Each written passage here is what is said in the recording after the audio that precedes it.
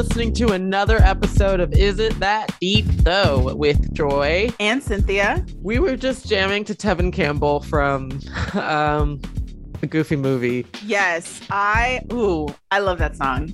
It's both of them though. Both of them, yes. That's true. Exactly. It's Eye to Eye and it's Stand Out. The movie starts with Stand Out. Stand out. America. Yeah, I gotta shut up. I won't go into it, but it's so, man, it is so good. I love a Goofy movie. I think in my top 5 movies, that's one of my top 5 for sure. I try to watch it once a year. Yes. We were chatting and I was like, let's record because I wanted to say the part that makes me cry every time that I watch it. Is the part, it's literally the end when they do end up on stage with, yes. What was that? Powerline. Yes. They end up on stage with Powerline and they're dancing and like his dad is dancing. He's doing his like reeling the fishing pole like dance. And then they're like dancing with Powerline and they like do the back-to-back part. Yes. Like and it literally makes me cry because I'm like, wow, like a father-son connection has never been so pure. And so, it's so beautiful. Like we got to break down the fact that, I mean, I recently rewatched it like a few months ago and it hits like, these are the kind of movies that hit different as you get older and you really realize like, damn, Goofy was just worried about losing his son. Like his son's a teenager. He was just trying to like still have a relationship with him. Right. And then when he finally realized like, it's not that what he needed to do, you know, Pete, his friend, the big dog. The big dog. I know. Yeah. Like, I don't remember the son's name was PJ. I guess his name was Pete. He was telling him like, dude, what you got to do is be like militant. You got to order your kid around. That my son respects me. And it's like, that's not the right way to parent. And so when they got stranded, like in that river and finally got to talk and he finally heard his son say, you know what? I'm literally just chasing after a girl. Like I stupidly lied and I was just trying to fix my lie. And he's like, okay, well, we got to get you down there though. Cause I have your back. Let's get to that stage. Let's get there. And then they make it work and they're literally dancing and the best song ever is playing. Yes. Eye to Eye. And the song literally matches up with the whole vibe. Like we are finally seeing things eye to eye. If we listen to this heart. Yeah, literally. Far apart and baby that is man, to the point that like, I mean, I have like a GIF that's saved from my computer. I think I saved it to my computer in college. And as I've like transferred computers, whatever, the same GIF. And it's Max and Goofy doing the eye to eye thing back to back. The dance was lit. The dance was everything. Like the dance, the song. This is back when music didn't have to be about busting a nut or whatever. I know, busting wide open for a real nigga. It's like, no, eye to eye, father, son. And you know what's the best part about this whole thing? Good Black representation. Because Goofy is black. They're black. They're black. Goofy is black. It's a good Black father. He's a single Black father. He's a single Black father. Best. Exactly. And you know, the best thing is that what they leave us with is that even though Goofy helped his son like keep up the lie, like he was like, let's get there, let's do what we can to get you on stage. Afterwards he's like, you got to go tell your girl though that you lied. Because this is not how you build a relationship. You can't start on a foundation of a lie. You need to go tell her that you never were planning to be on that stage. It just lucked out that way. Like, props to Goofy, the single Black father. Yes, exactly. Keeping it real, you know, promoting integrity. It's good. Exactly. How was your week? My week has been pretty good. Just chucking along. I think one of the biggest things is, so I work in a hospital. I've mentioned it many times, and it's an inpatient facility. And because it's a state hospital, there's some things that they do really good and some areas of growth. I'll say that really nicely. One of the things that they do is every kid that comes in, they rapid test them for COVID. And if they're negative, they come in and stay. If they're positive, they have to quarantine and then come back. But a lot of the rapid tests, like, will give false negatives, where you really are positive, but it'll present negative. Yeah. So my supervisor was like, we need to do a PCR test as well on every kid when they come in. Because so many kids have come in, they test them halfway through their stay, and then they test positive. And then we have to either shut down the unit or turn the unit into a COVID unit. So we started doing that and it was working great. And then one kid, I guess, slipped through the cracks because I remember overhearing him on the unit and he was talking about like, oh man, this orange juice tastes like water. I don't really like it. Oh, no. And I was just thought like, oh, I'm sure the orange juice sucks because it's watered down and like the food's not good. So I just brushed that off. And then this morning, they on the morning report, they were like, yeah, so Ricky Bobby got COVID. Like he tested positive for COVID. I was like, really? Nice alias. Yeah. Ricky Bobby. Trying to HIPAA. Do you remember the Ricky Bobby pause, post for the frame? Ricky Bobby. What were you doing then? What were you doing? What was the other one? Flex whatever. Was another one. Remember Flex? Hit him with the flex. Yeah. Dun, dun, dun. But long story short, with Ricky Bobby and he tested positive for COVID. And one of the nurses was like, yeah, as soon as he started saying the orange juice tasted like water, I was like, that's a red flag. And I was like, whoa, I definitely overheard that and just thought that the juice was watered down and tasted nasty. But he couldn't taste it at all. So that's why I tasted like water. Budget cuts. Exactly. I was like, oh, okay, poor kid. Well, we'll see you later in group. He didn't come to group. He was sleepy. Another red flag. So oh yeah. Ooh. Yeah. So that's, things are out with that. Other than that, things are pretty straight. Just chucking along, postdoc interviews, trying to get a job. Oh, all that stuff. Trying to get me a job. Trying to get me a job. Y'all know how it is. I remember when I was like, Cynthia, how much are you going to be making when you're full in your profession? And you were like, 6 figures. I was like, woo. I mean, like, it's just too much. It's literally... It's a lot. So, and the thing that's crazy is I was also talking with somebody about people who go into tenure track, like in academia and stuff. And there was this thread on academic Twitter where people were saying like their starting salaries in tenure track. And some of them were like 60K, 70K to be an assistant professor. Wait, is that bad? Yes. Okay. Yeah, that's not good. And I was like, cause like imagine being in grad school for 6, 7, maybe 8 or 9 years to get a PhD. And then now you're a university professor and you're starting at 65K, 70K. I was like, that's a slap in the face. I'm fighting everybody. Well, if you don't have a master's, your starting salary is like 32K. So to me, it's like, oh, well, that's like twice what the rest of us with degrees that are just the basic 4-year level. Right. Where we come in. So, hey, but I get it. Yeah. I mean, I was literally thinking again about how college is such a scam. Like at least the cheapest you're going to pay for like a 4-year college, it's like a total of 40 grand. And that's like, if you pay $5,000 a semester, who really has 40 grand just sitting around? Like most of us in the US are not rich. Yeah. So none of us have it. And so we sign up for these predatory loans at 18 because we believe that with this degree, just 4 years is all it takes. Don't even work during these 4 years. Focus on school. Right. And you will get a good job that pays you not only enough to live, but enough to pay this shit back. And then you graduate and you don't even make enough to live. You got to get roommates. Right. Like your starting salary is like 32,000, 40,000. And it's like, I could have made this without going to college. Like, what? And the loan, like the whole loan system, whatever thing is like the student loan thing is fucked. But at the same time, it still operates on that old school, like, oh, you can get a 4-year degree and be able to buy a house. Like that's what I think you can pay this shit off. It's like, that's what's so crazy. It's just so, that's why I'm not going to talk about my student loan payment status because I feel like they be everywhere. So I know. If I say the wrong thing, they'll flag my account.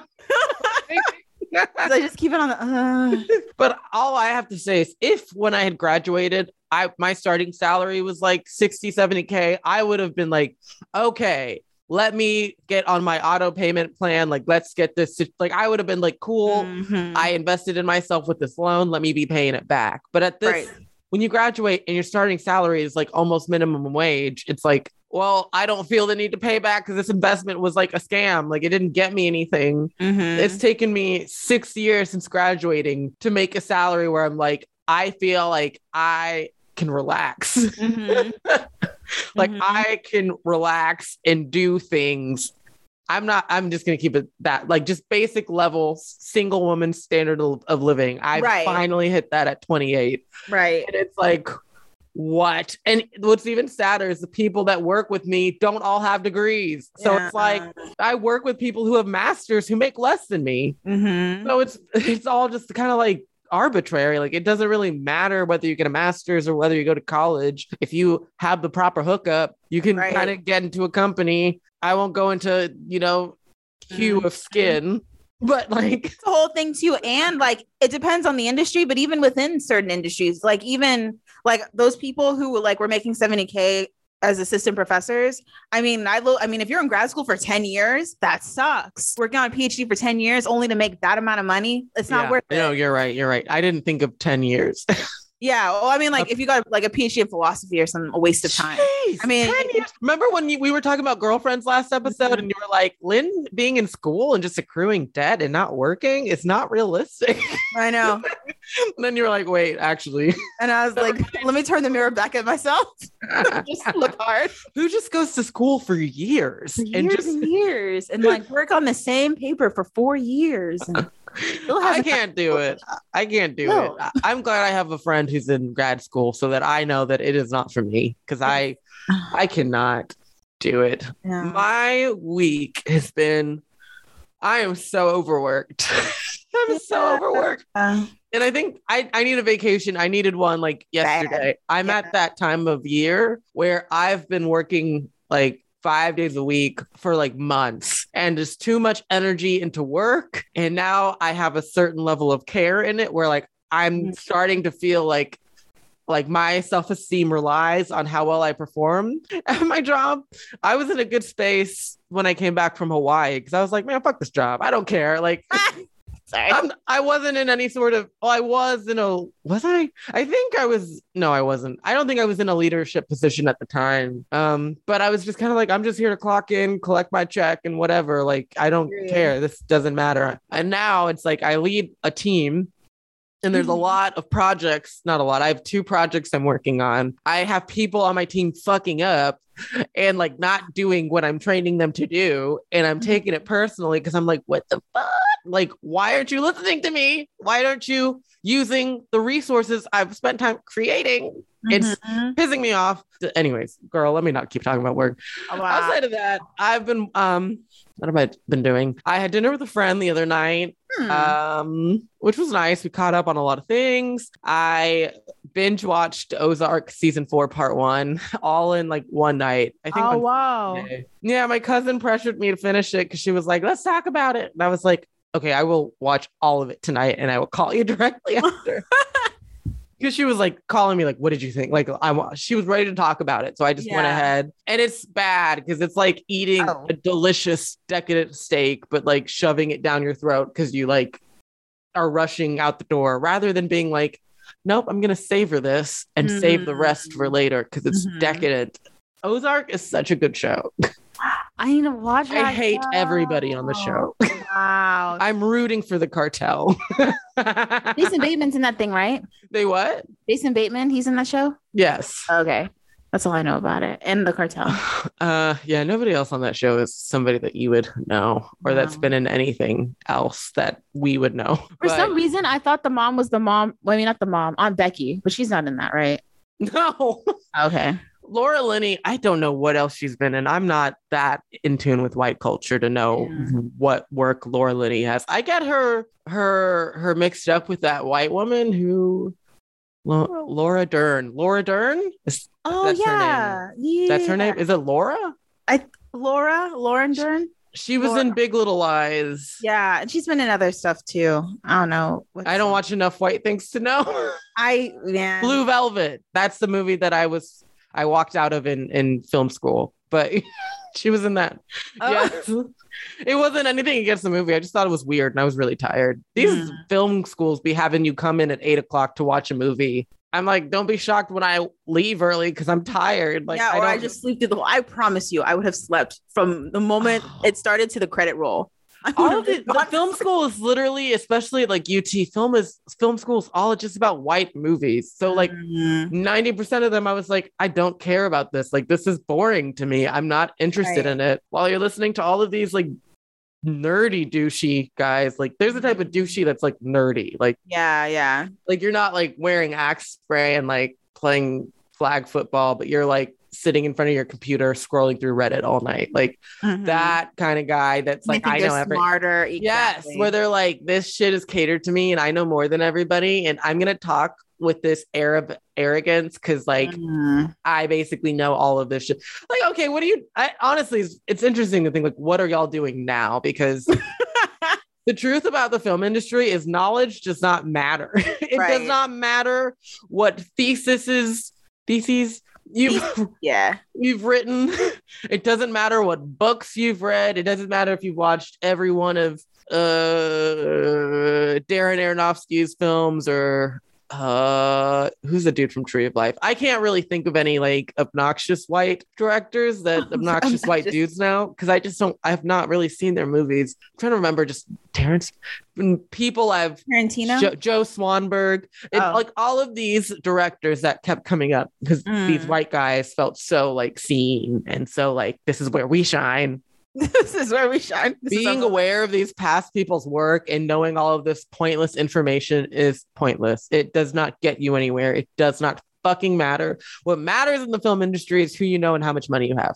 That's literally all that matters. Exactly. Nothing else matters. So, and that's how, whatever. And that's why it keeps it's all to itself. So this Oscar so white nonsense that happened is not going to change anything, and it hasn't. Right. I mean, but that's why I admire the Ava DuVernays and people like that. Cause I'm like, how did you get to where you are? Because to be a director, you have to have put money into your own work. I mean, unless again, you're rich and you have parents who can fund your work or you have connections. So you've already pitched something and a studio has picked it up. People like Ava DuVernay, like you're making your own work and submitting it to festivals and you're financing the shit yourself. You're working all these odd jobs or whatever to pay for your next project. And you have no promise that it's going to go anywhere. You're just submitting it and hoping for the best. Even like the crew that you can afford, it's like, who can you really afford to work on your set when you are paying for it yourself? It's just a lot. It's a lot. So I have a lot of admiration for people like that.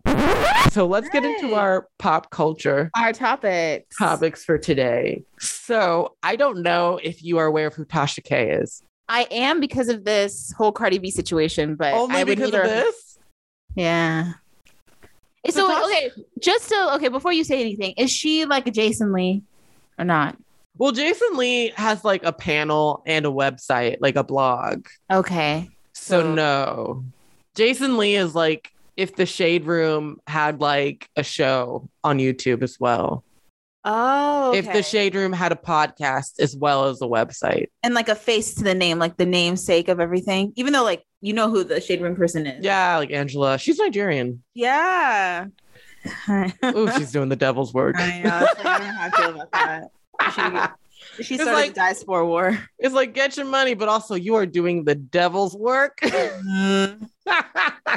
But anyway, so Tasha K is a YouTuber who she's only ever been like a gossip YouTuber. You know, she talks about what's going on in the blogs, you know, reality TV stars, celebrities, just whatever. She used to have like the format of her just drinking wine and talking to her camera. Her YouTube channel is called Unwine with Tasha K. Okay. Yes, she would drink wine and kind of seem a little drunk and like just she was really funny and whatever, talk about celebrities. Yeah.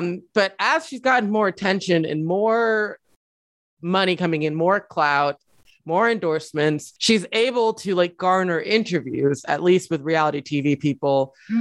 She's interviewed like people from Love and Marriage Huntsville or people, you know, related, a mistress from Love and Marriage Huntsville. She interviewed people from just like kind of like C-list reality TV shows like Growing Up Hip Hop. Yeah. And the boyfriend of a friend of the show from Real Housewives of Atlanta. So anyways, when there's like a big scandal in like the Black reality TV world, she is really good about getting those people to come on her show because they know that she has like hundreds of thousands of guaranteed views. So rather than posting on their own channel, it's like I can go to her and I know people will watch this. Right. Anyways, she apparently since 2018 or maybe before has had some weird obsession with Cardi B. The thing about Tasha is after a while, she kind of just like didn't care about whether something was true or not. And she didn't care if the person she had on spilling the tea was a reliable source. Like she just literally would have people come on and just say whatever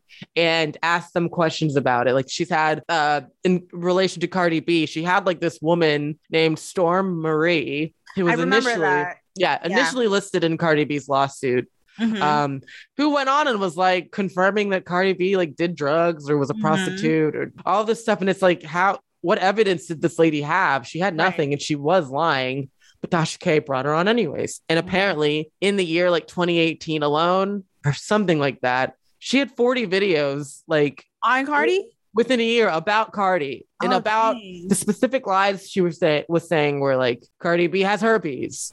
She was spreading that like wildfire everywhere. She was saying Cardi B did drugs when she had her first child. Whoa. She was saying Cardi B was a prostitute.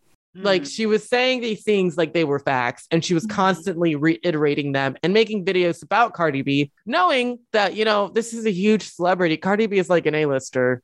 Right. You know, I feel like A-list is usually used to refer to like actors, but she is like at the top of the celebrity food chain. And so knowing that if she talked or mentioned or put Cardi B in her title, that she was going to get hundreds of thousands of views, which turns into so much revenue. So she did it on purpose, knowing it was lies just to make money. And so finally, Cardi B in 2018 or 2019 was like, I'm so tired of these lies being spread. Like, I'm over it. I'm just going to have to file a lawsuit because I can't beat your ass. So I'm going to take it to court. And so finally this year, in the last few weeks, it went to court. And Tasha K lost. Wow. And apparently she like explicitly owned up to the fact that she knew the shit was lies and said it anyways, that she knew that the guests she had on wasn't reliable, that she had her on anyways, that she actually, you know, because with her interviews, she records them, editing scheduled releases. She actually pushed up the day of release because she knew that some news was going to come out to show that her guest was lying or wasn't reliable. So she released that video like a day earlier. These are things that she owned up to and that they have evidence of. So it's like, and so the lawsuit was about defamation and about like malice. And those are typically really hard to prove. But like when it literally, the lady said, I lied and I knew I was lying. So they had so much evidence against her. And all she could do was try to prove that Cardi B is not a good person. Look at this time that she called a black woman a roach. Yeah. Look at the time that she called this lady's, you know, deceased child a monkey. Look at the mean things that she has said. Wouldn't anyone believe that she might be a prostitute or that she might whatever because of past things she said on her? Did you know that like Cardi B literally had to get tested for herpes because of this case? Really? Because to prove that like this lady has continuously lied on me, you have to prove, the number one thing is a lie. I have taken the test. I do not have herpes. Wow. Like such an invasion of privacy, but it was all worth it. It was fucking worth it because she won. And now Tasha K has to pay her like, I think the last number I heard was $3.8 million. You're kidding me. 3.8 million. Damn. In like pain and suffering and in punitive damages. She has to pay back Cardi's lawyer fees. Damn, that's a lesson. Yeah, these are lawyer fees spanning a few years. So yeah, it's like millions. Does she even have? She doesn't even have that much money. She can't. She cannot possibly have that sitting anywhere. She doesn't have it. She's gonna be she's gonna be on a payment plan. If you do the math, 3.8 million over 30 years. Oh my gosh. And then you divide that by like 12 months to see how much she would pay each month. That's at least 10 grand a month. Oh my God. That she will be paying Cardi B for 30 years. What? Which, you know, 10 grand to Cardi is like nothing, but to somebody who is like us, who don't got it. Yeah. I mean, Tasha K is not like us. I mean, at that stage of being a YouTuber, because she has like almost 1 million followers. Okay. You've got to be, and she nets like, I mean, her videos pull like hundreds of thousands of clicks and views because she's just very salacious. Right. She has to make at least 50 grand a month doing YouTube. So she has that. She has 10 grand, but it's like, that's money that could have gone towards your kids. And right. Exactly. So 20% of your monthly salary is going to Cardi B. The person you hate so much, because obviously to make this many videos, you have to hate her. Apparently she got on the stand and was like, Cardi B doesn't deserve fame. And like the judge told her lawyer, like, your client is literally proving malice right now. So Right. you're not doing a great job. Dang. Because the whole point is you're supposed to prove it's not that I hate you or I'm trying to ruin you. It's Right. just that I honestly thought it was true. Like, how was I Right. supposed to know? Like, ugh. But instead, it's like if you're talking so much shit about her on the stand, then obviously there was malice here. Like, Right. Was she doesn't present in the deserve fame. courtroom? Or both no? of them had to take the stand. Dang. Both of Oh them my had to take the stand. gosh. Cardi B apparently was like, I've had to like go to therapy, or no, she said something like it made her like not want to be alive. Oh wow. That it was like very dark for her that she, if she kissed her daughter on Instagram Live, people would be in the comments like, you're gonna give that baby herpes, like you can't be kissing your, like things like that. Like it was following her around. She felt weird having sex with her husband. Like, I mean, I can feel it because it's like if somebody's lying on you so egregiously and hard, I would almost be like, I feel she's telling the truth. weird. Yeah, because then you start to double think. Be like, well, shit, what's going on? I mean, I would think that she would have gotten tested before. Why wouldn't she just kind of silence these by, I mean, but you don't even want to give them that, do you? You don't even need to do all that. Yeah. You don't need to get tested and post on your Instagram Live, look at my test. I'm like, that's doing bad. too much. Because then they're going to say it's fake. They'll say it's fake anyways. Yeah. So don't even bother because they'll still be like, you could have printed that out. How do we know that's real? How do we know that's yours? Like it's just very dumb. So I think this is going to change the culture of like gossip bloggers. You need to be putting that allegedly on everything. Everything. Like Jesus and Mero, it's like allegedly. Like you got to sprinkle it on all of it because like I sprinkle it like paprika on everything. Literally, just like put a little parsley of allegedly on top of your allegedly. statement. They literally do that on their show. They're like allegedly, and then they have the sprinkles fall down from the visual. But like, yeah, because it's like I know you don't like Lovely T. I still look. No, I don't not like her. I just didn't like that one thing she said, so I stopped listening to her. Oh, okay. I thought you didn't like her. I like her, and one thing. And she's like cool with Cardi B, apparently. Like Cardi watches her stuff, and when she got on Instagram, she like communicated with her. Yeah. And she's like, yeah, I don't post anything unless I have receipts. I research things. Like I'm not trying, like this is my job. Like I'm not saying I'm a journalist, but I take this shit seriously. Exactly. Because it's your credibility. And that's why people still watch her because like the things that she posts are like correct. And if they're not, she's like, I don't have all the information, but allegedly it's going on and stuff like that. Yeah. I like her because I'm attracted to the YouTube channels of like Black people, but particularly Black women who are like down to earth and like matter of fact and practical, that are very much like, they have what they have to say is like full of wisdom. I just didn't like one thing she said. And I was like, okay, I don't like this. What was the thing again? Or was it, something that like was just yeah. It's something that she probably thought was a joke, but I was like, girl, fuck you. I remember it. Yes. The Ivy Park. Yeah. So I'll go ahead and explain it since now we're just kind of talking in code. But back when Beyonce released her latest Ivy Park release or whatever through Adidas, and it's all fitness wear.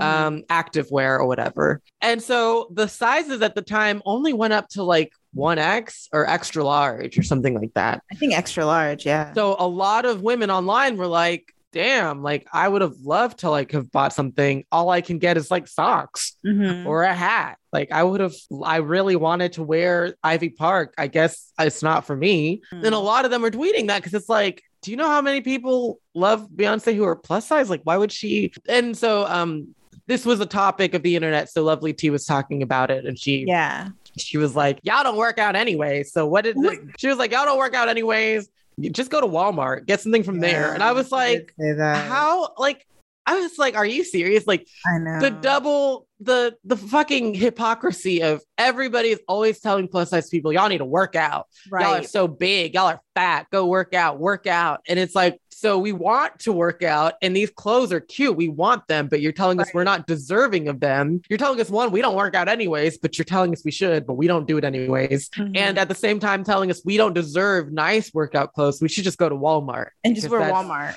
That's the best that we should be able to access. Like, how can you say, and at her age, like she's a grown ass woman, like she's got to be pushing 40 if she's not 40. So how she could just say that and just kind of like blow it off, like y'all don't work out. And I'm like, you're not even thin. So like, how can you, do you know that Do you know that to like some people, they would look at you and say you're plus size? Like, how dare you have this air of like, of superiority? Like, I mean, I feel like a lot of people have this thing about like, they are privileged and they exert their privilege over other people and don't even fucking notice it. Right. Every Black person knows that white people have privilege over them. Right. Every woman knows men have privilege over them. But like, thin people don't often recognize I have privilege over plus size people. People who are like medium size don't realize I have privilege over obese people, like or more plus size people. I don't feel like obese is a nice word, but yeah. I know, but I know what you mean. Yeah.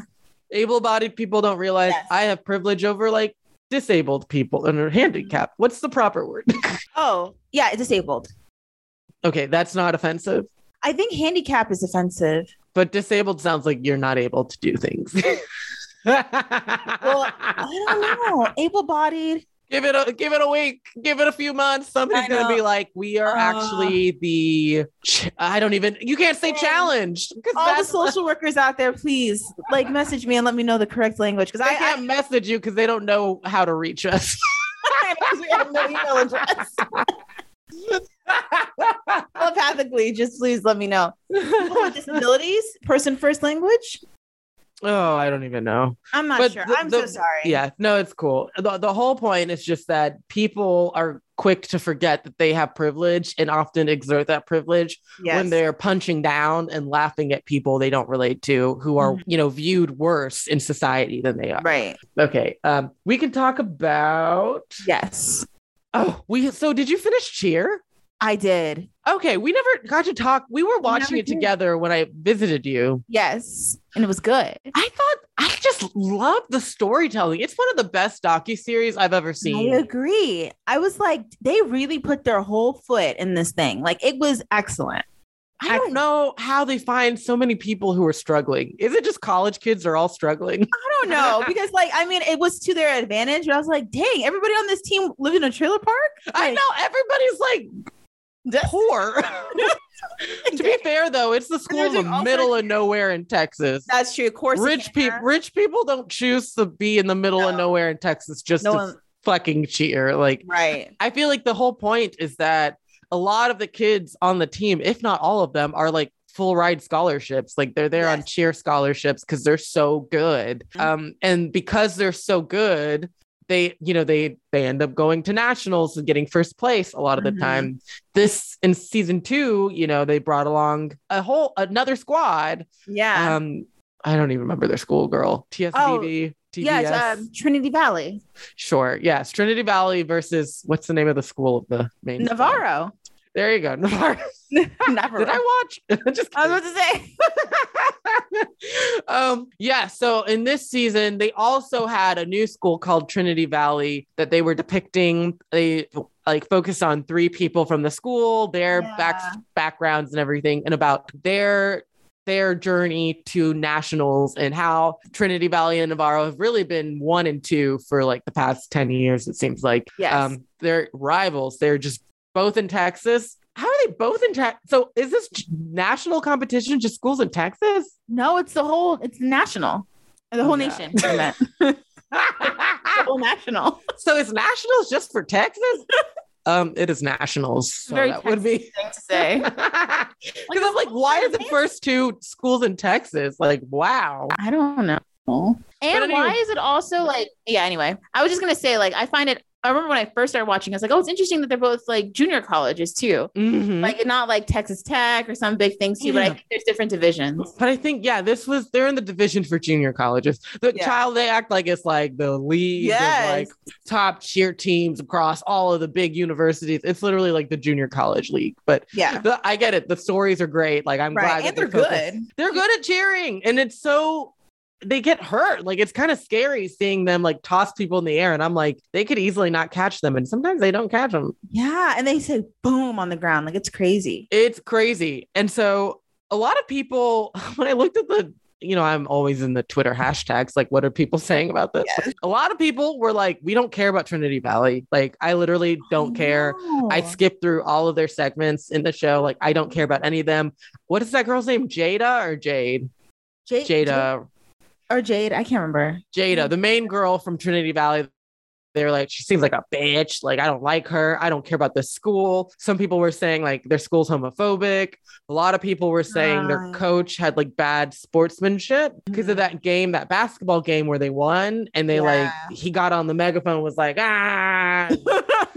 oh, they're like, that's such bad sportsmanship you're teaching your team. Like, y'all are so horrible. I saw people. So, you know, the chant they had where they were like, who is the team that has we can, we will, we must, we can, we will, we must? That's Navarro, right? I think it's Navarro, yeah. Yes. So the other team, Trinity Valley, has one that's like, and if the world like doesn't agree, we fuck them. We know, like we are we, or like champions are we, something like that. Like, I haven't seen it in a few weeks. It's been a while, but I know. Anyways, people were taking that to mean that they were saying, and if the judges don't agree, fuck them. Like, oh, they have such bad sportsmanship. And I was like, no, they actually said the chant is actually a really great mantra for life. Like, they're basically saying we're the bomb. We think so. And if the world doesn't agree, fuck them. You know, we are the best. Not rhyming. I don't remember the chant. We are the best. It's a fun them. And then, you know, when they won, spoiler alert. Yeah. I mean, hey, you knew what this was. Once I said cheer, you should have known I was going to talk about details. They won. And so they updated the chant to say, and since the judges did agree, we love them, you know, and people were like, so when you didn't do well the first round, you said, fuck them. But then when you finally did great the second time, and it's like, that's not what they were saying. It wasn't about the judges. I was like, these are kids, honestly. To me, if you're like 18 to 22, you're kind of a kid. So I'm like, why are y'all being so harsh? Like, these people just came here to cheer. Like, they don't even really be caring about school like that. They cheer, like, and they're just doing their best. They're doing these tricks that you could never in your life do. Like, you don't know what it takes to do what they're doing. And they're pumping themselves up with this, you know, familyhood, not brotherhood or sisterhood, but a familyhood, and like pumping each other up. And you're going to say, I don't care about them. I don't want to see them. I don't like these people. Look at their bad sportsmanship. It's like, when is the last time you played a sport? I know. When's the last time you were actually like active? Let's be real. When's the last time you were on a team? Right. You don't know what you're talking about.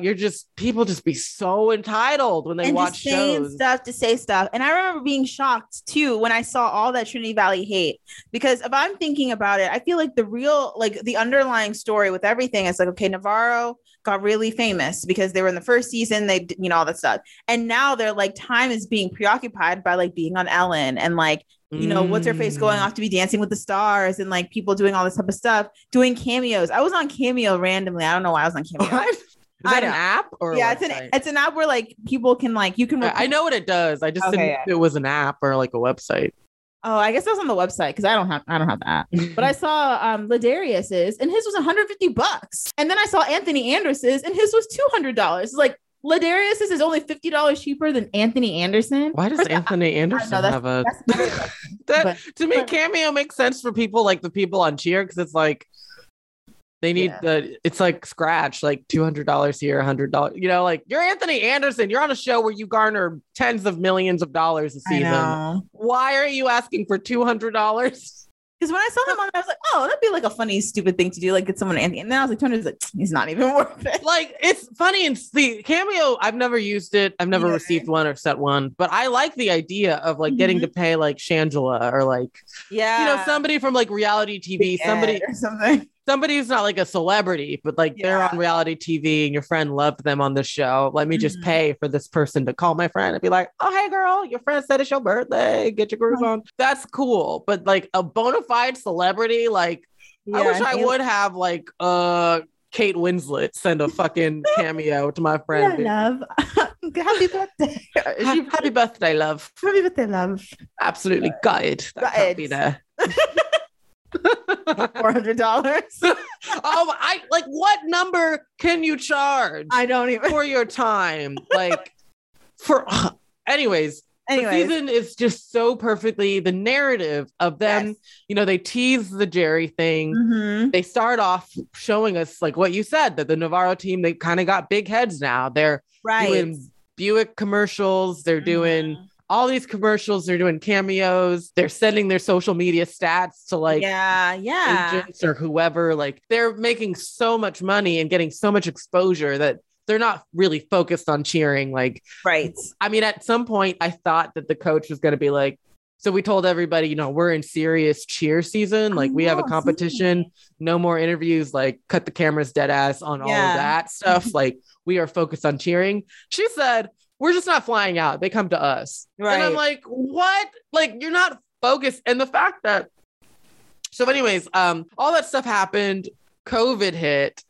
He goes and joins Dancing with the Stars. And this is like the first half of their season. Right. Like, I was like, what? Like, I get it. I get being like, oh my gosh, I've loved this show. It's my dream. Right. I can't pass this up. It's like literally a once in a lifetime opportunity. Right.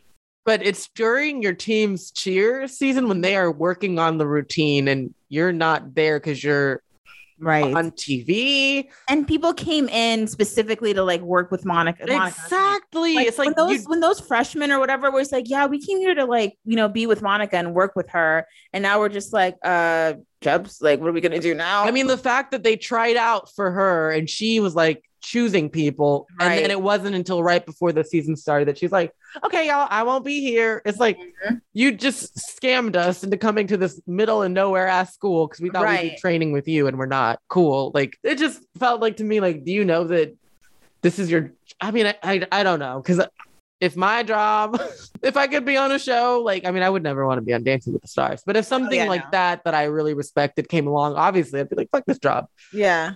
But I mean, I just didn't like that. And then, of course, during that time is when the Jerry news hits. Yeah. And they go ahead and have a whole last episode about. How did you feel about that episode? I'm glad they did it because that satisfied all the curiosity I had about Jerry. Because I thought they would just do the little teaser like they did in the beginning and then allude to it throughout the season and never really hit it. But when they did it, I thought that's what they were going to do because it's also kind of, I mean, it doesn't reflect on the team, but I would not be surprised if they thought that, if the team and the producers thought that. So they're not going to, it's like a hush hush type of thing, but they didn't. They dedicated a whole episode to it. They even brought in the twins that are the victims and their mom. Two of the victims anyway. Two of the victims and their mom. Did you think that they should have cut Jerry out completely? Because I don't know how it works of how much he got paid for this episode.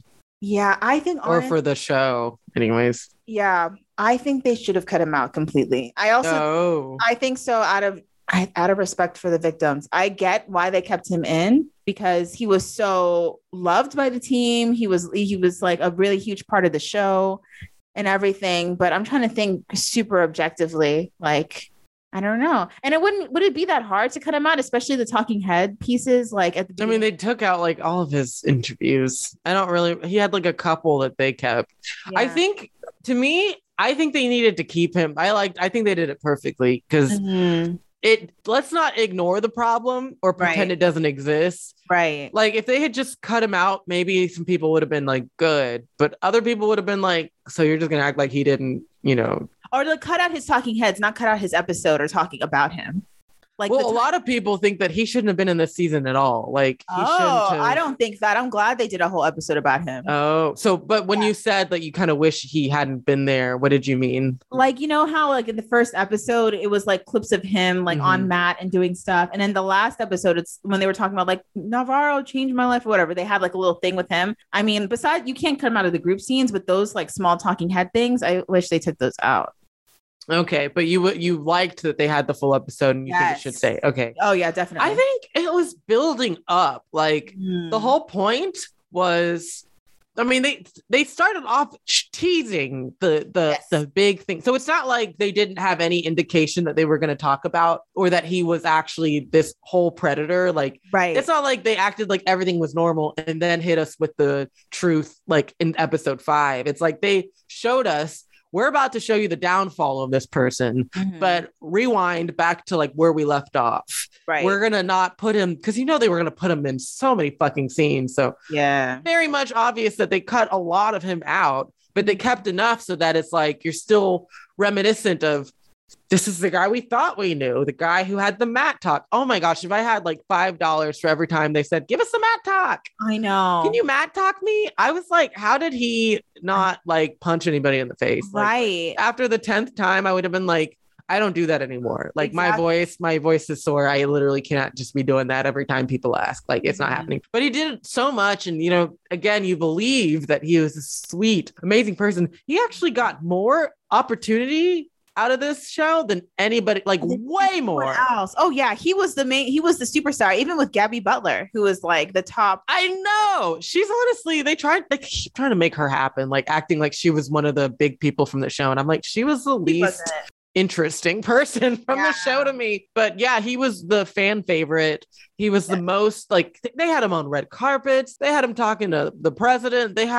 He met Brad Pitt. Like, he was doing all of the shit and threw it away because he was like, there's something wrong with him. Like, so anyways, episode 5 is when they finally explain, you know, they had teased how Monica, you know, had found out. She found out while she was on Dancing with the Stars. She ended up catching COVID and she was just so deeply depressed. We see the reactions of his teammates, you know, like, I don't remember all their names. One of them was kind of like just stunned, like, I wish I would have seen something, or like I could have stopped him, or maybe gotten him some help. Like I don't know how I didn't know. Ladarius is like, no, fuck him. Like he knew that I was abused as a kid. Like fuck him. And then Gabby Butler is like in tears. Yeah.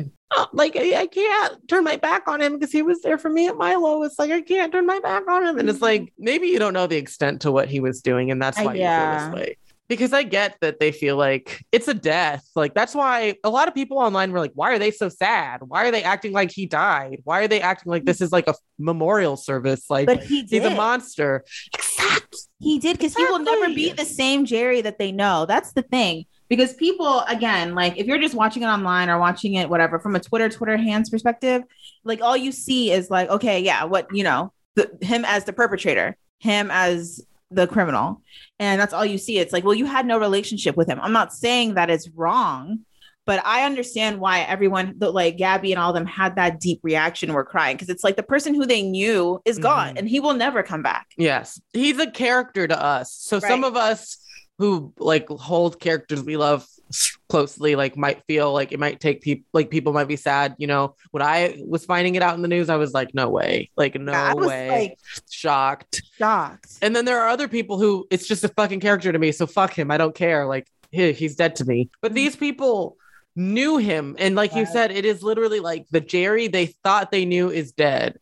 They will never talk to that Jerry again. They will never have that friend ever again, because the person who is actually here is a monster. And it's like, I can't talk to the monster. Like, what the fuck am I supposed? I can't. It's so egregious and horrendous. Like, it's worse than murder, because it's like, if he killed somebody, maybe you could be like, you know, was it an accident, like a, you know, manslaughter thing? Like, was it crime of passion or whatever? Yeah. Did he like strangle your mom? Like, I don't know. Like, did he do something? You know, not Jerry, but did the person he like attacked, like with violence, do something where it's like, damn, he made a mistake, but like that guy that he killed, like touched his mom or something, you know, like something where it's like, we can still talk to him and see that he is a human who made mistakes. Messaging and abusing sexually and like a 13, 14, 15-year-old boys, 16-year-old boys, that is not something that you can wrap your head around. The most important thing is the safety of the children, and that was violated. Like, their personal safety rights were violated. And I mean, I heard them when they were saying, like, imagine being abused multiple times by this person, me and my twin brother, you know, that's a whole other level of things. That probably created like another set of traumatic events amongst the two of them together, holding it from their mom, not telling anyone. And then to see this man on television being interviewed by Ellen and being on the red carpet and all of that, it's just like being confronted with your abuser and the abuse over and over and over again. Like, I know those children are in therapy, but I hope that they continue to like go pursue their healing journey, because it's really hard. They did the right thing too, because I mean, he was just never going to stop. Getting outside of that realm of the show, some people compared like Trinity Valley and Navarre. They said it was like Bring It On. I saw that. And it was whatever, Gabrielle Union School. Yeah, but both teams had black people on them. I guess the shining stars of Trinity Valley were black, though. Yeah. And that's why it was like, bring it on. Mm-hmm. I think also, too, it's interesting, and this might be tie into like the homophobic piece that people were bringing up, that they had like more black boys on their team that were like, I'm just a tumbler. Like, I'm not trying to do all that rah-rah. I remember that was so funny to me. It was funny to me. And like, they ultimately did, like, that kid that was like, I'm not going to smile or whatever. It's funny. I think in the last thing, like, he didn't smile when they were. He smiled in his own way. He was like, yeah, he gave attitude. And that's what they'd really meant. Like, the smile they wanted, like, he never really gave. It's funny because they threatened to kick him off and they realized they couldn't because he was too good. But too good. I honestly really liked him. I get it. To me, there's a line between homophobia and just like, it is toxic masculinity that is interlaced with homophobia, but it's not about, I don't want to be, or I'm scared of this. It's just like, I'm not exactly comfortable like doing this, like when we watched Navarro and they talk about Navarro, all of the like black men on their team are gay. Right. So they had like routines that they could really give attitude for. They could like roll their neck like that guy did in the beginning of the routine. They could like do a lot of like more like what people would view as feminine or flamboyant for sure moves that would attract judges because this is a performance, it's a show. So yes, like that works for the team, but for people who aren't used to like, who literally don't have any dance background, they don't ever move like that. Literally, it's just, I love flipping. I love tumbling. I do cartwheels and all that shit all the time. That's all I've ever had to do. Right. And then you come in and your coach is like, you need to dance. And they were like, one of them said like, find your inner gay and do it. I was like, yeah, no, I don't know that that's fair to say. Cause it's like, it's the kind of thing that I'm like, you're pushing these people almost to the point of like, where it's if you're going to view their response as homophobic because you are forcing something on them that they're just like not comfortable with. Like if I can't roll my neck, and I've never rolled my neck, and where I'm from, like straight men don't roll their necks, and I've already come from like a toxic masculinity culture, but I'm trying to work against that by being a cheerleader, right? By putting on this fucking uniform and like having to cheer at games that I used to like play. I used to play sports, but now I'm a cheerleader. Like, yeah, you're seeing your teammates. Like, it's already all that, right? It's all of that. Exactly. And it's like, you can never excuse homophobia. Like, that's not what people are saying. I think it's like toxic masculinity, the culture that these are kids, like they're 18 or 19 years old. Again, not an excuse for homophobia, but that the situation isn't homophobia. It's them not being comfortable performing in this way because they've never had to do it. Yeah. And like having to find their own style. And maybe the style that's being pushed on them is just not their style. It's unfortunate that style can be perceived as being gay. And maybe, it kind of is. Maybe it is gay. But it's not like, but if that's something you don't feel comfortable doing, that should not equate to homophobia. That's a different thing. If he really doesn't feel comfortable around like his gay teammates or other gay cheerleaders, that's a problem. Yes, it was, he did go ahead and say, I came to Trinity Valley because the dudes there were dudes. Like that could be taken whichever way you want, because it is like, what are you trying to say that like the people at Navarro aren't dudes? Right. They're not men. Like that is homophobic. That was a problem. Yeah. And I hope that in watching it back, and, I don't know what he has a social media account. I hope people weren't like flooding his mentions like with attacks, because if you want somebody to learn, you really can't be like, fuck you, you homophobic bitch. Like, we hate you. Like, that doesn't explain, where was I homophobic? Why was that homophobic? How should I have actually been talking about this? Right. Why was I uncomfortable being around gay men? I don't know. I don't even know if that phrase meant like, it's the men, like the men on that team at Navarro are gay and they're not dudes to me. Or if he meant more like the routines, like we are more likely to, but even still being like, I know, because it's like, Trinity Valley is more technical and they do more of like the flips, athleticism and stuff. I mean, not athleticism, but the technical stuff. And Navarro performs and it gives a show. I don't know. It's homophobic because he equates it to being a man, to being a dude. That's where it is. Not the fact that he doesn't want to be like, or whatever. Yeah, you don't have to want to like snap and roll your neck and be like, period. Like, you don't have to like be like comfortable doing that. You could be like, that's not my thing. But when you start saying, I want to be around dudes and like the dudes are over here, that is homophobic because you're saying the people on that team, they're not dudes. I also think he's like a kid and he just needs to be educated on like how he could word that better. Because if you challenged him and said, are you saying that the guys over there are not men? He wouldn't say that. I'm sure he wouldn't be like, yeah, he would be like, that's not what I meant. What I meant is like, you know, we're more masculine over here. We don't, you know, snap and roll our necks. And which is like, okay, that's fair. Cause you know, there is masculinity, there is femininity. We all carry a little bit of both. We all carry both. Right. It's just in different quantities. So, but that's a whole other discussion about. I know that's a whole other thing. We got like a whole bank of different topics. Toxic masculinity. That's. I'll leave the cheer there because I liked it a lot. I really enjoyed the season, and I thought people's negative comments were like just too much. Yeah, I remember seeing that and I was like, you know what, whatever. Because I always like going into like what people are saying in the hashtags about shows that I like. And if I disagree with it, then I log off. So have you seen the current, I feel like people are talking about Euphoria a lot more online now. Yeah. I don't know if it got more popular or if it's like people are finally thinking more about it. Have you ever watched Euphoria? No, I've never watched it. I mean, so Euphoria, it's a very popular show. It premiered, I feel like it premiered during the pandemic. Is that true? Something like that. I can't remember. I just feel like girl, the pandemic's been 5 years long. Blur. It was just one day and then it was on.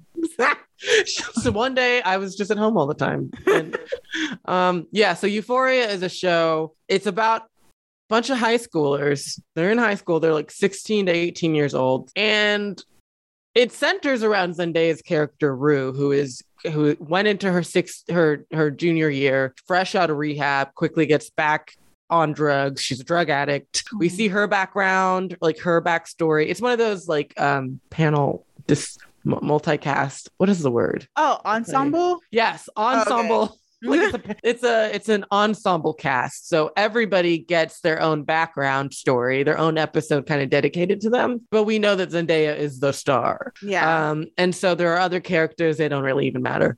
What matters is that everybody be naked on the show, like except for Zendaya and maybe that one girl. I feel like almost every character has been topless. We've seen dicks, we've seen butt cheeks. When I watched the first episode and we quickly see that actress named Sydney Sweeney, the blonde with the huge triple D titties, she quickly actually the show started and I feel like Alexa Demie, I feel like she was topless first. And then at some point, Sydney Sweeney takes her top off and we just saw full frontal nudity. And I was like, whoa, like, why are we... You know, there was a time in Hollywood where like you had to be like a big actress to feel comfortable to be naked on screen. Like it was like Demi Moore in her like 5th movie has finally, you know, done this sex scene and it's such a big deal. And like it used to be a big deal. And now we have actors where this is their first breakthrough role and they're getting butt ass naked on screen because some 40-year-old director is telling them to. Some like man who's gross is like, yeah, we're going to need you to take your top off. Like, it's weird. And so like I was caught off guard by all the nudity. There's a lot of it. They're supposed to be teenagers. There's a lot of drug use. You know, there are times when Zendaya's character is like high, like off of the wall high, and they have like glitter makeup on her face and everything's kind of slowed down. And I'm like, they're literally glamorizing drug use. Like, exactly. You don't really see her rock bottom was just her like begging for drugs. But I'm like, drugs, they make your teeth rot. They like ruin your skin. Like, your eyes have all these like red lines on them. Like you look crazy when you're an active drug addict. You don't look like Zendaya when you don't. Drugs. And that's one thing. Like I mentioned, I work in the inpatient unit and I see kids. I saw a 13-year-old literally today who, after he discharges from here, is going to rehab because he's been doing like, oh my gosh, I think cocaine at 13, speed at 13. Like I saw another girl who like she had relapsed a week before she got admitted to the inpatient unit, and her time in the inpatient unit was the only period of time that she had been sober since her relapse was like, I don't know if they call it a bender. I don't know, but it was like 6 or 7 months. And she was 15 years old and she was doing heroin. She was doing meth. She was doing crack and cocaine. Oh. The 13-year-old baby, he was doing crack. It was just like, and these kids always look older than their age. I remember seeing the case come through and I was like, okay, 13, that's so young. I see him on the unit. He looks like a grown man. And he looks so way. weathered. Yes, he looks so old. And like he was very tall too. But like in his face, it looked like he had seen time. And I was like, golly. Sunken eyes and all that. Yes. Like, where are the parents? It was just really sad. So I don't think that should be glamorized at all. Yeah. It's they're suffering. It's bad. Like it's really, really bad. And the people who like it, there's two different types of people who like it. So the people who are like, the show is really catered towards Gen Z. Yeah. People who are in their early 20s. And I think they are confused because when they look at the actors, they know the actors are like their age. Right. So they feel like they're watching their peers.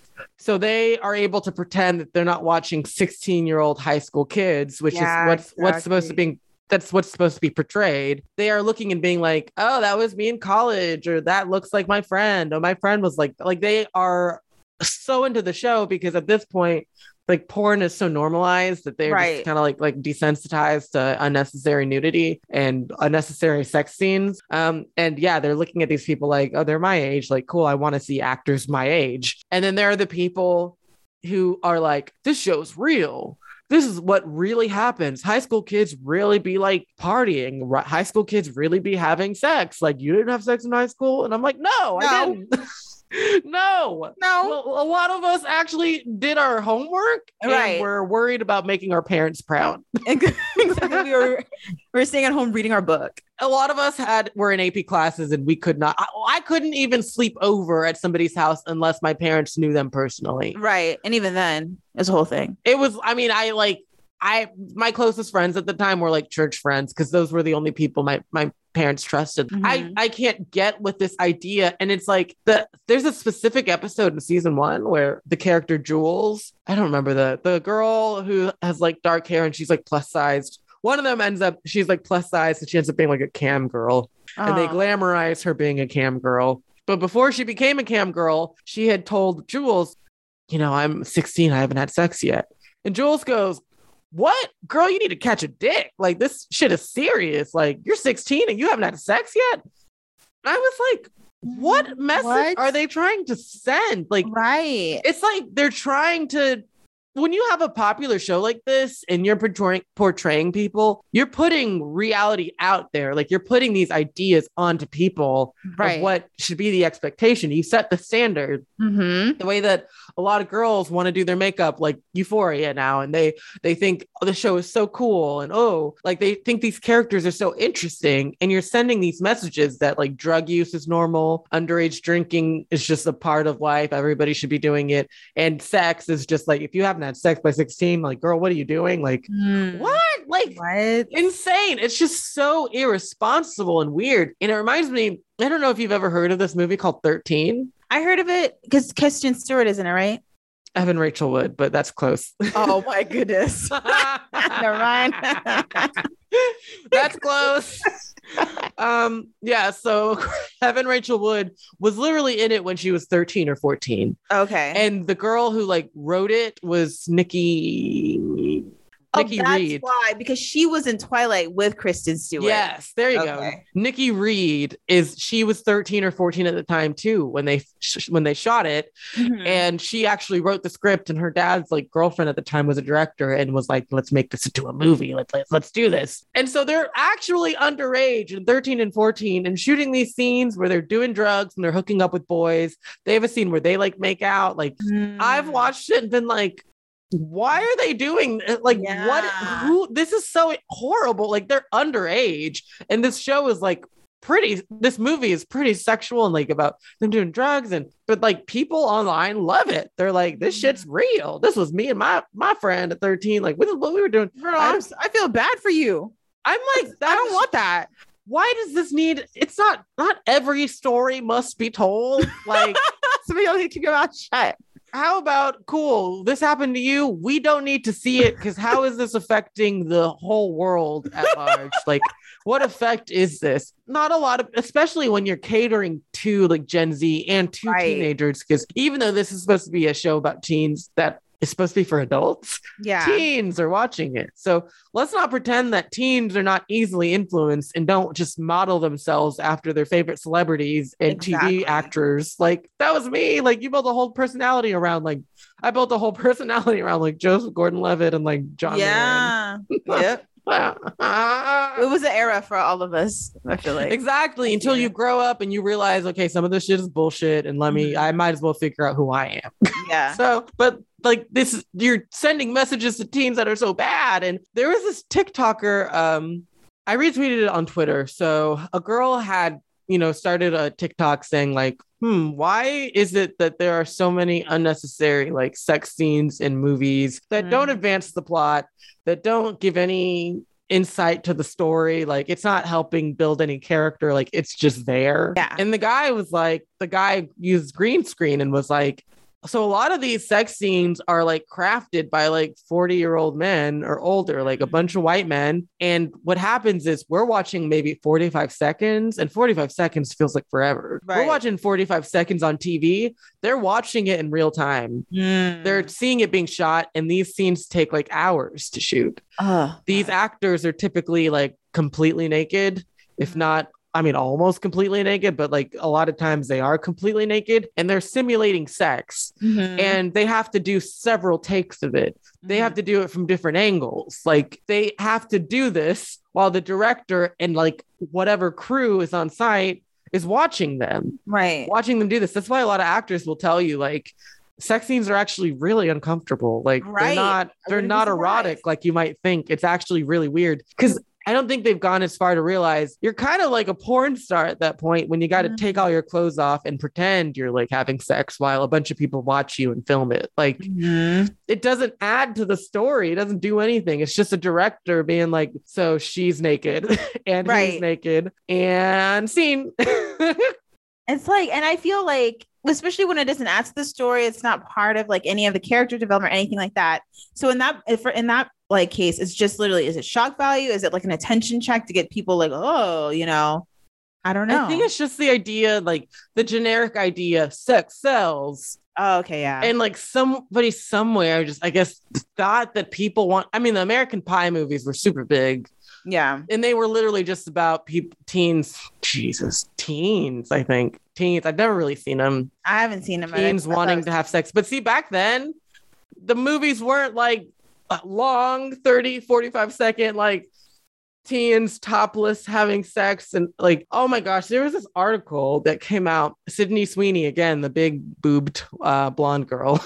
Yeah. Let me see what she looks like. I don't even know what she looked like. Yeah, it doesn't even matter. Anyway. But an article came out where she was interviewed and she said that she has had to like, for this season, I think, the director, creator, writer, I don't know if he's a director every time, Sam Levinson or Barrett. Okay, yeah. Sam Levin. I don't even fucking know his name. He gave her a lot of topless scenes and she had to be like, hey, like she said, she worded it like he actually listened to me. And, I told him like, he doesn't make me do these topless scenes. I do them if I feel comfortable, but like I have, told him, hey, I don't think I need to be topless here. Or like, why am I naked here? I don't think I need to be naked here. Right. And he's been like, oh yeah, okay. We'll cut it. We'll take it out. And people were like, it was like 60% in the comments, people being like, why is he having her be naked so much? Right. Like, why does she need to be naked? And the 40% were like, you're missing, like, this is out of context. She's saying he's really cool about it and he lets her decide for herself. Like, he's not making her. But it's like, why is it there to begin with? Right. Like, why is that to have an option about? I just picture it's like internal. Cassie doing her homework. Titties are out. Or like internal. Cassie picks up the phone and calls McKay. Her boobs are in clear view. Scene internal from the point of view of Cassie's boobs. over her. Like, it's like, what is she doing that she needs to be top? Like the first season, they literally like stuff. And I again, like when she started the show was like 21, 22. Like, I think they're just so desperate for roles that they say, yes, I will do whatever you need me to do. And they, when they're called on to take their clothes off, they just suck it up because it's like, this is how I get in. Like me being eager to say like, I'll do anything you want puts me ahead of other girls who are like, I don't want to do this or that. You know, apparently Zendaya has like her own clause where she will not do nudity, like no matter what. Okay, good. Yeah. I mean, like, good for her because that's what she wanted, and also it's part of her brand, I'm sure. Yeah, I mean, girl, she in Spider-Man Marvel movies. She don't.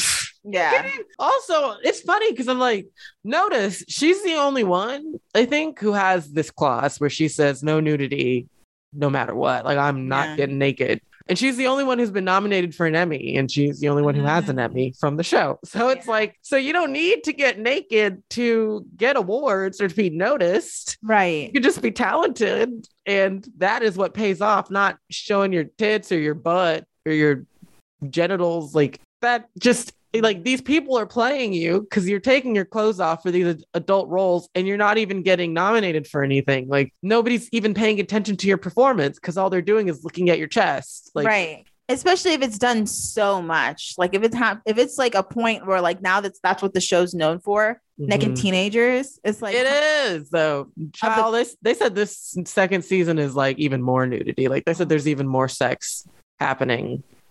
What? I mean, there's nothing wrong with like, I mean, yeah, kids have sex or teenagers have sex, whatever. But it's like there are ways that you can to like illustrate that where it's not like full frontal all the time. Exactly. There are plenty of movies and shows. That Ginny and Georgia show. You know what? Let me not talk about it because I didn't watch. But I'm pretty sure they didn't have that girl take her top off and be completely full frontal naked. Like that's why this show is so weird. It's like there is teen sex in every teen show outside of Disney Channel that you'll ever watch. Like, right, that's true. Secret Life of the American Teenager, Pretty Little Liars. In You, did we even see the adults get naked like that? I mean, like, no, you saw Joe, but they were topless. Like we didn't see like areola and like dick, did we? No, I think it's like, yeah, you could only see Joe shirtless. Yes, you can simulate sex and not show everything. Right. You can also like kind of insinuate that sex has occurred without having to see like them, you know, like bare butted. bare butted. Like, you know, when they do the side shot and the girl, you can tell she ain't wearing no pants. Yeah. Or like how they used to do like in the 90s and stuff where it's like they would go in a room and then fireworks would happen and a baby cry and then like they made it like a funny thing. Yeah. Like it was funny. It's just weird. Like they're conflating TV with porn now. Cause I talked to you about this, how like, you know, I watched Hot Girls Wanted. I believe that's the Rashida Jones produced documentary. Yeah. Yes. About teen girls who aren't quite teens entering the sex industry, how there's like a huge market for girls who are 18 to like 20, 22 to do porn. And like the category is just like teeny bopper, whatever it's called, porn, where the whole point is I'm 18 and I just slept with my best friend's dad. I'm 18. I'm in high school. I live with my parents. Like I'm a little girl. But like we know that for porn, like the actors in porn have to be at least 18. So they are legal. They're not actually 16 or whatever, but it's like they like to cast people who look young so that they can cosplay as teens. And so if you're watching that porn, even if you are believing that they're 18 and they're legal as is required, you're still looking at somebody who is pretending to be a teen get fully naked. And they're talking about, I live with my dad. I'm a teen. I'm having an inappropriate adult relationship right now. Like you're still choosing to watch it because it gets you off. Like you have this weird kink or something for that kind of thing. And how is Euphoria any different than that when you are watching people who we know are older than, 16, 17, 18, who are legally adults, but they are on this show saying, I just turned 16 or Right. I'm a junior in high school. Watch me take my top off. Like, right. And like the problem with that is like, because some people are like, the people who would be like, well, I don't know why you have a problem about it. It's art. It's art. It's art. Okay, let it be art. The it's issue not art. is that there's art? It's not, but I mean, I guess because it's a film, whatever. I won't argue about if it's art with somebody because that doesn't make sense to me. But my problem is that there are people who watch the show and can like, there are people who watch the show and know that these are 20-year-olds playing teenagers and they enjoy the show because and understand that. Fine. There are people who watch the show and the line between understanding that there are 20-year-olds or 20-year-old plus people the entire time and like really being in the world of the show and seeing 16-year-olds doing these things. Some people watch the show for that reason, and that's a problem. And it's not even just that. It's like it promotes that world as well. Seeing kids in that age group doing those things that are inappropriate. That's where I'm like, that's not right. It's very deliberate and weird because, I was rewatching this video by this YouTuber, Kenny JD, about Euphoria and how she watched one episode of the first season and was like, I'm not watching anymore. Yeah.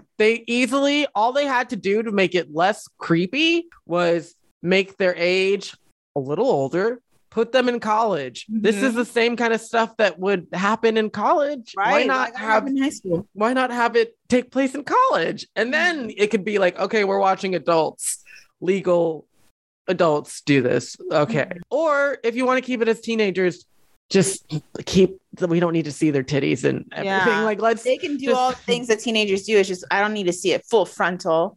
We don't need to see it so explicitly. Like it's uncomfortable. So we're at time. Yes. We are way past time. So let's get into our deep thinks. Okay. So for deep think this week, it's super quick and easy. I was trying to think about it before because it's like, what should I do? I want to present on I wanted to talk about how we can kind of make sure that we're being fair to ourselves, especially when we're talking to other people with the DBT skill called the FAST skill. DBT is dialectical behavioral therapy. And I use this skill with people who have trouble communicating their wants and desires to others. I use this skill on myself when I need to communicate my wants and desires to others because I recognize that I can be a people pleaser.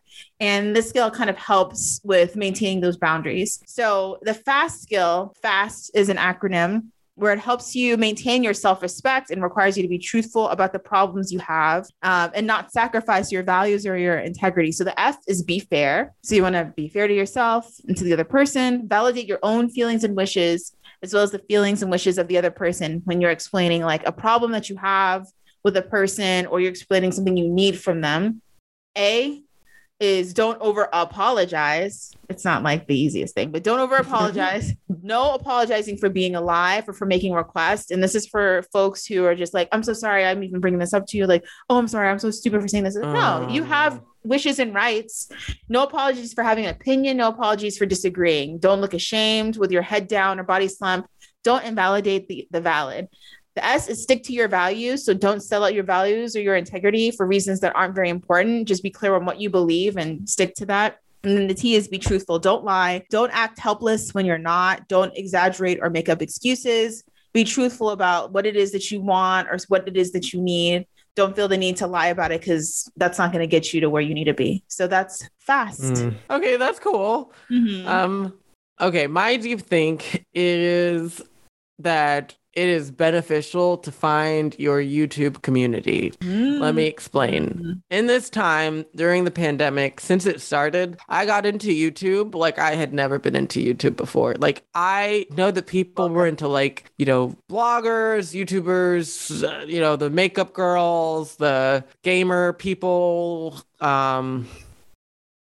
Those are the two big communities. I think the makeup artists and the gamers and whatever. Like the family people who record all their time. Oh no, we're not talking about them. They don't exist. Why does every biracial or like interracial couple have a fucking TikTok or YouTube channel to talk about it? That's the next thing. It's so weird. Oh my gosh. Do you know Julesy? Have you heard of Julesy? Yes. Okay. She did a video about like biracial people fighting for their life on TikTok and like proving that their great grandfather was. It's a problem. It's a problem for those people. Not all biracial people, but just those people who have to fight to prove it. Yeah. It's just weird when I come across a random TikTok in my discovery or whatever, and it's a couple, and it happens to be like, it's always when it's a Black woman and a white man, it seems to be, but it comes across my discovery or whatever, and they do something and I'm like, oh, that's cute. And then I look at the fucking profile name and it's like Maddie and Eric. And I'm like, what the fuck? Why do you have a TikTok with your boyfriend? Like, I know. what is that? Shit is so weird. I'm and that's even tame, not the ones that are like kimchi and jollof with those interracial couples and stuff. Namaste, Wahala. I watched Emily. You did? I watched it. I was like, I'm 100% sure that phrase does not make any sense. It doesn't. Namaste, Wahala. Like, you just picked two random words. The movie wasn't good. It was Did they cute. End up together? They don't. They did. They did. Yeah, That's and they had cute. a big Bollywood wedding. I think that Indians and Nigerians together is bomb. That seems like perfect match. We got like the same fucking skin tone. We both come from very conservative, pressure-filled backgrounds. Mm-hmm. We're Big both wedding. like education is everything. Right. Why can't we? Why can't we make it work? Anyways, where was I? Yes, find your YouTube community. Oh, yeah. So, for me, I really enjoy people who review movies and TV shows. I enjoy Black YouTubers a lot. Kenny JD is amazing. She does this YouTube series every Saturday. She posts a video called Beauty and a Beat. So she does her makeup and she's really good at it. Some of these girls be like doing get ready with me's and whatever. And I'm like, I know, sweetie. You're doing either the same look every time or the look you're doing is not good. You know, pack it up. What is it? Hang it up. Flat screen. Please. It's not good. Like, I don't know what you're doing. Like, just have your makeup on and just talk. Like, you don't have to show us, just come already ready. Yeah, but Kenny JD is so good. And she also apparently is like an artist and she has her Spotify account is under Kenny, Kennie. So she's really cool. Rodney the Voice, who I talked about before, he reviews all the reality TV that I watch and he's just very funny. Again, I love people who are like just have wisdom and they're down to earth and they just like things that I'm like, yes, this is what I need to hear. So like, he's great. Erica De Niro, she's great. She also reviews the reality TV shows I like and pop culture as well. Then there are other people. There's some other like movie reviewers I've started to watch, like Alex Myers. He does these cute little cartoons. Oh, I've seen his videos before. Yes, he's like, it's really cute and funny. He has a podcast about where he gives relationship advice that I might check out. I don't need it. Not because I need it, but no. So I actually listened when he was married. He had a podcast with his wife. Oh, he's not married anymore? No, I think they divorced. Now he's a girlfriend. I get so bummed when I hear that somebody I thought was married is no longer married, but has a girlfriend. There's this YouTuber, Dylan is in trouble. He's pretty funny. He gives me like probably you were really dorky and awkward throughout, junior high and high school and maybe even college. It just became good looking maybe like 4 years ago. Yes. And, but like because you're now good looking, you're a fuck boy. Like, and okay, I'm sorry, I keep butting him. The only thing I'll say about keep going. Okay, the only thing I'll say about him, I remember watching some of his videos. He had a friend who would be on some of his like videos. This black girl, you remember that? I saw one. Okay, no, I didn't know she was in more than one. Yeah, like multiple. Oh, so it was clear that what? Oh, that he like was in love with her. It was clear to me that they were dating. I don't know if they were dating. Maybe they were dating. Okay, maybe that's what happened. Because I've seen quite a few, not every one of his videos, but like I feel like I've seen several or like kind of quite a few at this point. And when she came up and she was in one that I saw, I was like, he never has a guest. He never ever has other people talk with him. Like he seems very not conceited, but like, as like a YouTuber, you like to hear yourself talk. Like he gives that vibe that he thinks he's so fucking funny and he doesn't need anybody. And when she was there, it gave like, you can tell when men and women are actually friends and when it's like, no, we're dating or we're about to date. Because friendship is like, we can laugh with ease and we obviously have something in common. Like we have similar thought patterns. Right. We have similar points of reference when we're making jokes. like we're just poking fun at each other. I've never been friends with a guy and we didn't like laugh at each other, you know, Right. like it's just a whole different vibe. When it's not that, it's very obvious because one of them is constantly explaining something to the other. Yes. The jokes don't match up. There's no ease of I can make fun of you. Right. If there isn't I'm making fun of you, it's in an obviously like flirty kind of negging way, maybe. Like they didn't seem comfortable in the video that I watched. It very much seemed like it didn't even seem like they'd been dating that long. It very much gave like he obviously maybe to impress her invited her onto his lucrative YouTube channel to do this. Because I was like, she didn't need to be here. This is kind of like the wackest video because he wasn't on. Like he wasn't being fully like letting the fucking chopper sing with the jokes. Like he was kind of holding back and watching what he was saying and trying. Yes, exactly. And you know, her point of view was like not synonymous with his in my opinion. It just didn't seem like two people who were like, oh my gosh, yeah, remember that thing? Like how real friends are, but more like it just felt awkward, but yes, I've seen some of his. Elvis the Alien, he's another one of the douchey, nerdy Reddit ones. Oh, I heard of that one. He's just, you know, he again is like a reviewer. So I got into movie reviews because like there are horror films that I would love to see, but I can't because they're too scary. Yeah. Yep. And there are like movies that I have seen that I just love talking about movies and I love hearing people talk. So like people like him who do seem like very Reddity, but they're pretty witty and they point out a lot of funny things. And so like I will put his videos on in the background to like hear him talk about whatever movie. He just dumps on everything. Everything is stupid to him, but it's pretty funny. Yes. So find your YouTube community because it's just so nice to fill in the gaps. Yeah. With people who don't quite feel like friends, but like you can just kind of distract yourself with. I often watch YouTube while I work so that it's just like, it's kind of like a podcast, but like with video. So that's my deep think. It went on a little bit longer than I hoped, but I have interrupted you, so that's part of it. No, you're good because I'm excited that you knew who I was talking about. Yeah. Okay, so that is all for this episode. You people. People. I know. You people. Who you call you people?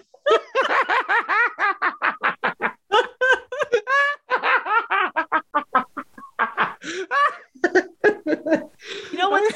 I was watching the Proud Family yesterday. I'm going to be watching it again, and there was like a joke or something that was like that, and it was funny. I was like, man, they don't make shows like this, you know. Okay, really quick, what are your top 3 favorite Proud Family episodes? Oh, okay. The Habarigani, the Kwanzaa one. You like that one? Yeah. Emoja. Purpose or whatever. That was funny. The one when Penny became a superstar. Oh yeah, when Penny. Yeah. Penny. And what was honestly, I like the spelling bee one. Okay, the Aquila and the bee one. Yeah, they can. Like, Daddy, ain't nobody care about this old spelling bee. My number one of all time is the Country Cousins one, when for BB and Cece's baptism. Oh no, you're right. Cut the spelling bee up. Put that one again. That one had all the guest stars. It had Anthony Anderson. Yeah, Anthony Anderson. Monique. Yep. Cicely Tyson. Yep. Wendy Raquel Robinson. Solange. Yes. Cedric the Entertainer, of course. He's consistently like a guest star. The reboot, I think I heard, is premiering next month. Already? Oh my gosh, I'm so ready. Yes, no, this has been talked about for like almost a year. It's felt like. Oh, yeah. And yeah, so like 6 months ago, they had said it was their soft date was like February 2022. So that's next month. And we'll see what it looks like. I'm gonna watch the whole thing. I'm gonna watch it regardless. I'm gonna watch it regardless. Okay, everybody, we'll see you next week. Bye-bye. Bye.